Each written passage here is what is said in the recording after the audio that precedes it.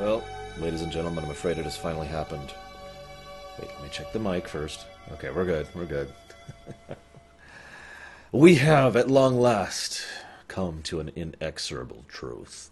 This terrifying thing is something that I have been dreading ever since I determined that I was going to do these ruminations, many years ago, actually, on TNG.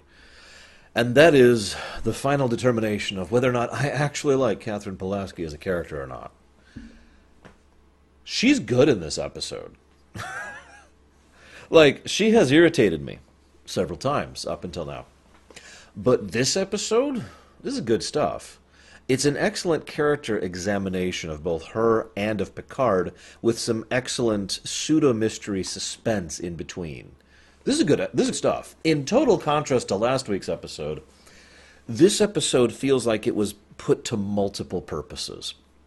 I mean, there's the obvious tension and threat and the entertainment of the episode, but this really showcases the dynamic between Picard and Pulaski. In fact, while Gates McFadden and Patrick Stewart have wonderful chemistry together, as we know, they basically never really used that to good purpose henceforth. It's actually a damn shame because as I'm looking at this episode, they use the dynamic between Picard and Pulaski very well, even though the actor and actress don't really have particularly great chemistry together. It's still well written and it's still well executed. I have another thought about that, but I'm going to save that towards the end.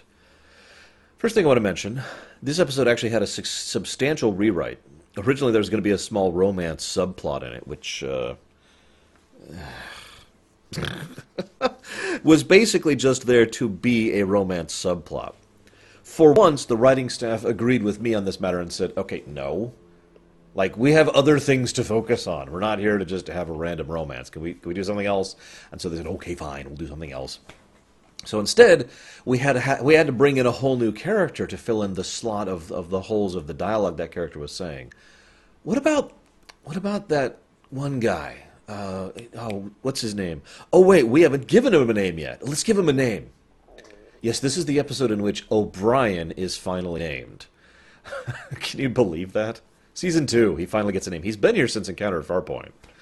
Such a weird development arc if you really look at the O'Brien character across the two series. But anyways, now, obviously I think O'Brien is a much better fit for that, but I admit I'm a little biased because it's O'Brien and he's one of my favorite characters in all of Star Trek, so the hell do you want from me? I don't have a lot to actually say about this episode. It's very competent. It's very well executed. But again, I just don't have much to say about it other than praise. It's always kind of one of those weird problems with my show. This is great. Here's why it's great. Doesn't really take up a lot of time. Now, it's not to say this episode is without its flaws. One thing that really bugs me about this episode is they get the comm. Oh, excuse me. They get the comm and it's like, hey, help, help. He says, Lantry? Lantry? Lantry? Hey, son! He spends way too long doing it. He does it like 2 or 3 times. Then we cut to commercial, cut to the end of the cold open, and then we have the credits, and then it comes back, and the first thing he does is he tries again. It's like, okay, Picard, I think they're not responding at this point in time. And then he asks, okay, where are they? Like, I figured it makes sense for him to make these attempts at communication if they're already on their way there, but they hadn't even figured out where they were yet. Now, they were really nearby. Rather convenient, if you think about it. I will say, though, definite props to the construction of most of the action, I guess is the word I want to use, of this episode. Because most of it makes sense and treats this medical crisis with the severity that it should be treated. Unlike, Naked Now, they don't even beam over. In fact, they flat out refuse to beam over. They never do, which is good. Instead, they try to use, remote control to basically hack into to all the IPs simultaneously and be able to, use the captain's override to activate the view screen and figure out what the hell's going on. Good stuff. When they treat we've got to put the patient in the super stasis and we've got to put the patient inside the force field, they treat that very seriously. And they take all sorts of precautions. And Picard and Pulaski both hash out back and forth several times. This is what we're going to have to do. This is what it's going to take. There's a lot of the two butting heads throughout this episode, which is, of course, part of the point, as I mentioned earlier. And then there's another little bit later where they mention the shuttlecraft. credit for sense making. Now, granted, we haven't really done a lot with the shuttlecraft in the entire show up until now, but you can't tell me they don't have shuttlecraft. That was in the original series, after all. So this is actually perfectly sense make. We need an isolated environment to test this thing, and one that can be 100% safe from the rest of the ship. Get it in a shuttle. That makes perfect sense. Once again, credit for competency. Now, it's actually funny. They die of old age, and that's been in Star Trek before. And curing somewhat the transporters has also been in Star Trek before. Yet they act as though neither has. I sometimes wonder if that was deliberate or if the writers involved legitimately didn't know. Either way, it doesn't really matter. I just thought I'd comment on that. Because the point I want to make there is that every episode doesn't have to be something new. It just has to be something good. And I do feel like they use it to good effect in this episode, with one really gaping huge flaw, which we'll get to later. The whole episode has a feel of threat and of quiet tension to it. There are several scenes which have very quiet music in the background, or no music at all, and it works very well. And the tones people use when talking about the situation are appropriate. You don't hear a lot of, "Rawr!" There's not a lot of overacting. Instead, it's more the quiet dread kind of acting, right? Like, okay, this is what's happening. There's 26 people dead on that ship, and yeah, this is bad. Everyone treats it as if this is bad. And I know that sounds like a weird thing to comment on. There's a simplicity to it. There's a lot of things that are left unstated, let me put it that way, in this episode and the way they push it forward onto the television screen. And I like that. I'm always a fan of minimalism in general. And their usage of silence, their usage of quiet tones, their usage of discussing the sequences of events and their competency involved, all, to me, makes me feel the genuine tension and helps me to get invested in the mystery of what the hell's going on. Now, I will admit, pretty much the moment they mentioned the super immune systems, even as a kid, I'm like, okay, yeah, that's what did it. The immune systems are attacking the other people. Now, I wasn't completely correct about that, but I was still on the right track of that. But the mystery itself is only like the tertiary part of this thing. The secondary part is, of course, the suspense and tension of how devastating that would be. As they mentioned in the episode, think about these kids' lives living in total isolation for the rest of their lives. Like, at best, they might get vidcoms or the occasional beam downs of supplies, and that's all you get, kids. Bye. Fun life, right?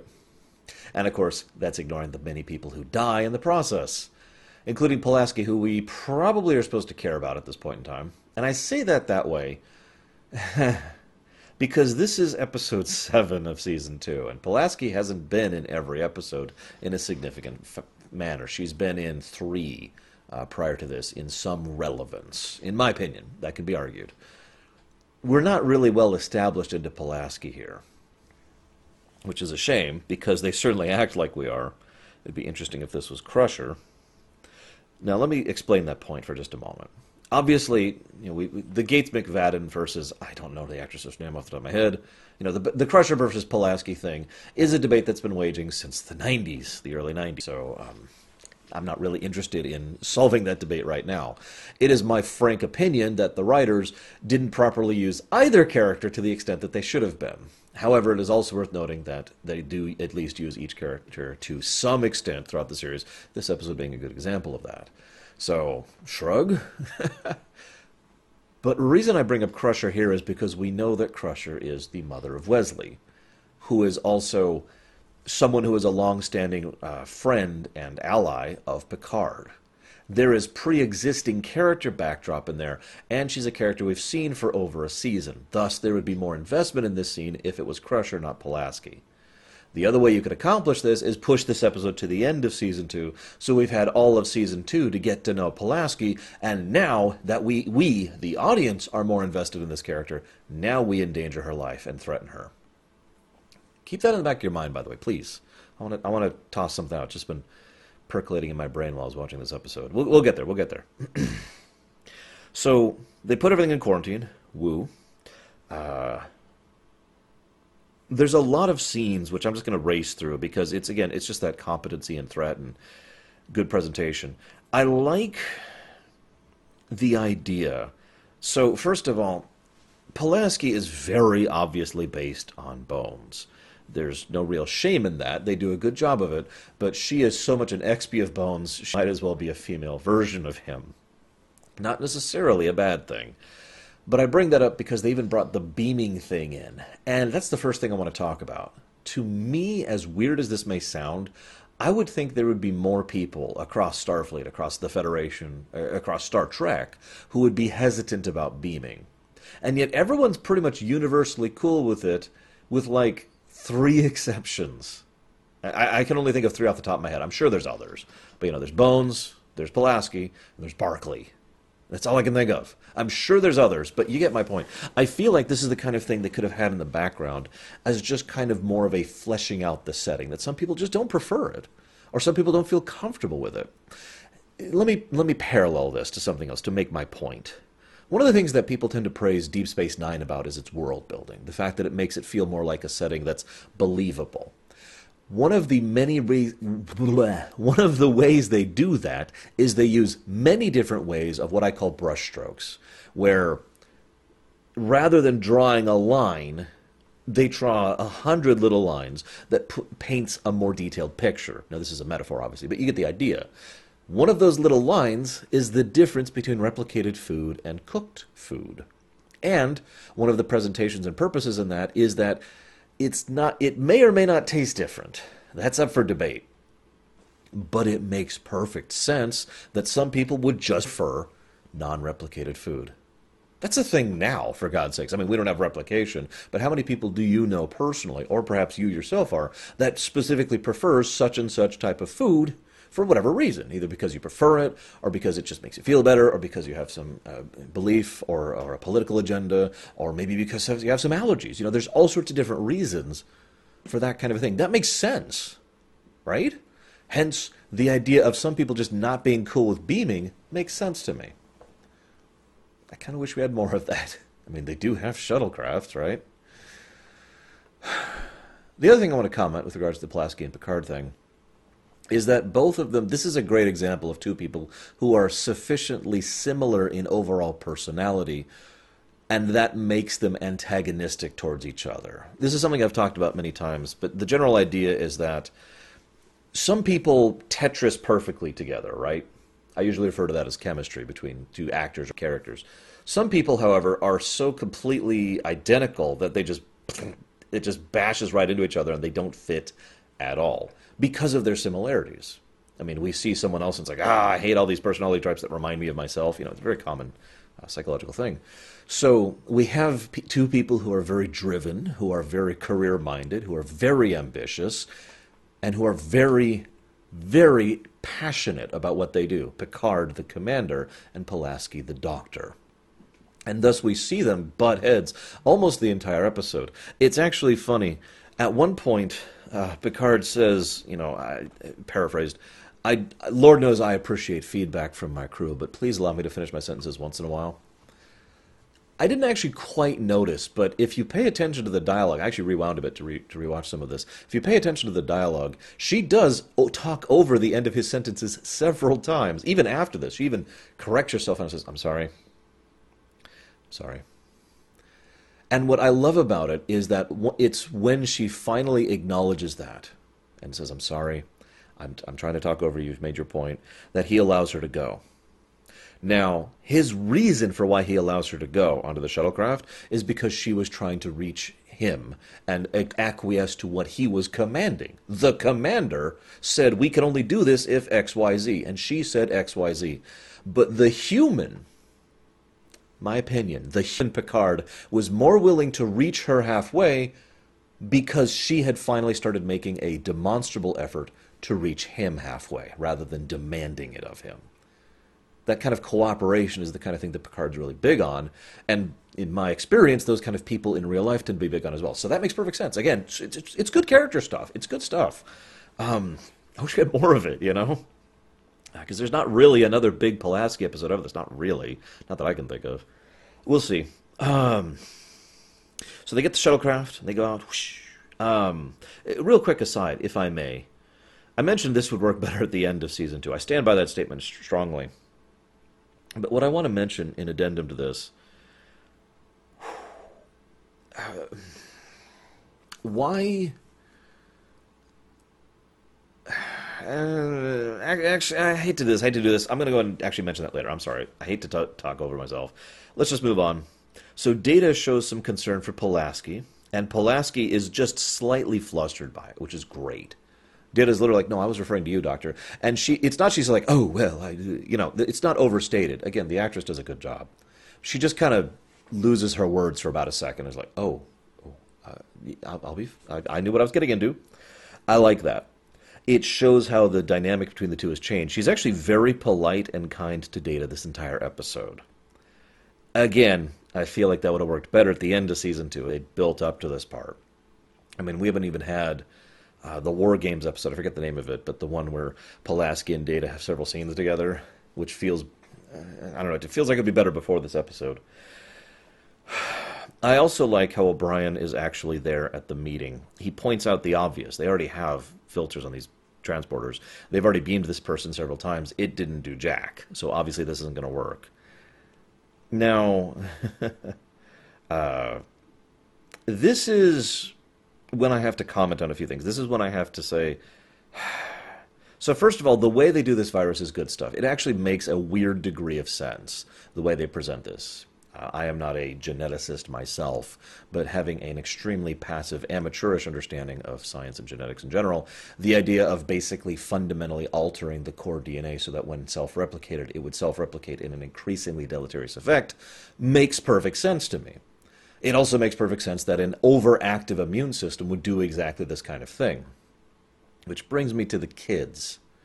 They are telepathic and telekinetic and genetically engineered. This raises an eyebrow on me. Oh, I suppose I should actually do it. There we go. Now, first of all, they're genetically engineered.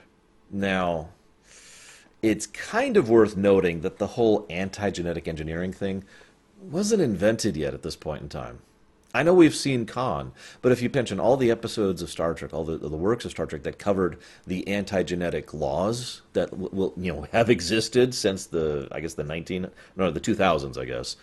So for centuries at this point, haven't been written yet. They're retconned in.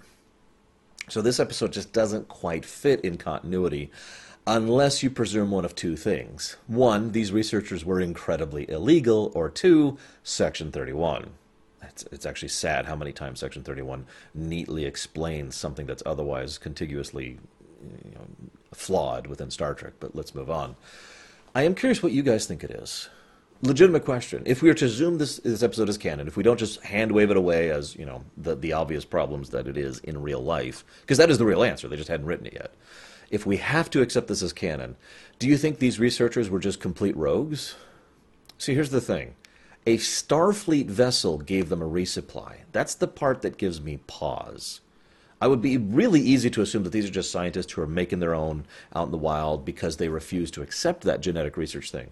Given the way the doctor lady, I forget her name, forgive me, so passionately speaks about this, and this is going to be the next stage of human evolution, all that crap, and our children are so perfect and amazing, it would make sense that that's the kind of person who would say, screw it, I'm leaving the Federation to make my perfect humans. But then why is Starfleet supplying them?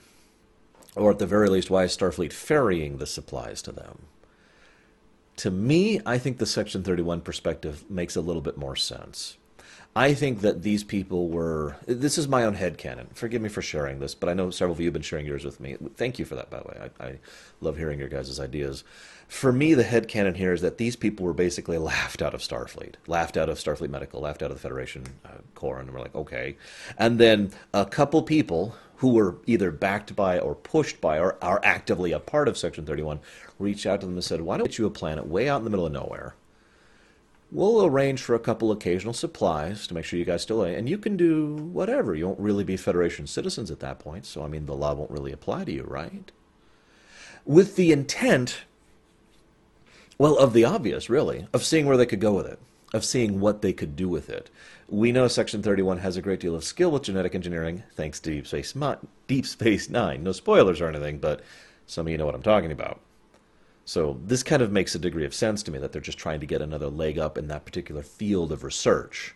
And, of course, after everything goes incredibly terrible, they probably abandoned this particular field of research. Which brings me to my next point, if I may. I love the idea as horrible as this may sound, of, well, okay, let me just ask it as a question. What happened to these kids after this episode? They're never mentioned again. They are telepathic, telekinetic humans. Engineered, genetically crafted humans who can kill other people around them with their immune systems. What happened to these kids, do you think? Because I can think of a few options, and most of them are pretty dark. Um, so the backup pattern filter thing makes a degree of sense, but it's kind of a horrifying thought if you think about it. If you remember, we've already used that in this show back in season 1, where they brought Picard back by reusing his pattern data. So it's not exactly inconsistent, and that solution has also been used back in the original series as well. So that's a thing too. But at the same time, when I look at this, all I think of is, geez, so you're basically just giving you a clone scan of yourself every now and again. I mean, it's within the realm of possibility that they use the scan to change you rather than completely replace you. But you can see how that really, really gets into a gray area there. Especially given what they do at the end of the episode, which brings me to my biggest flaw in this episode by far. First, Picard insists on being the one to be at the controls to beam her aboard. Why not have Data do it? Data's already proven immune to things, and literally is not a carrier, because the antigens that go after him find nothing, because there's nothing to find. So it actually makes sense that he is literally not a carrier, truly immune to this, rather than just he's a robot, so shrug. So why doesn't Data operate the controls? Now I know why. It's so Picard could have that moment with Pulaski, because this episode's really all been about the two of them and the way they kind of bounce off of each other. And I get that.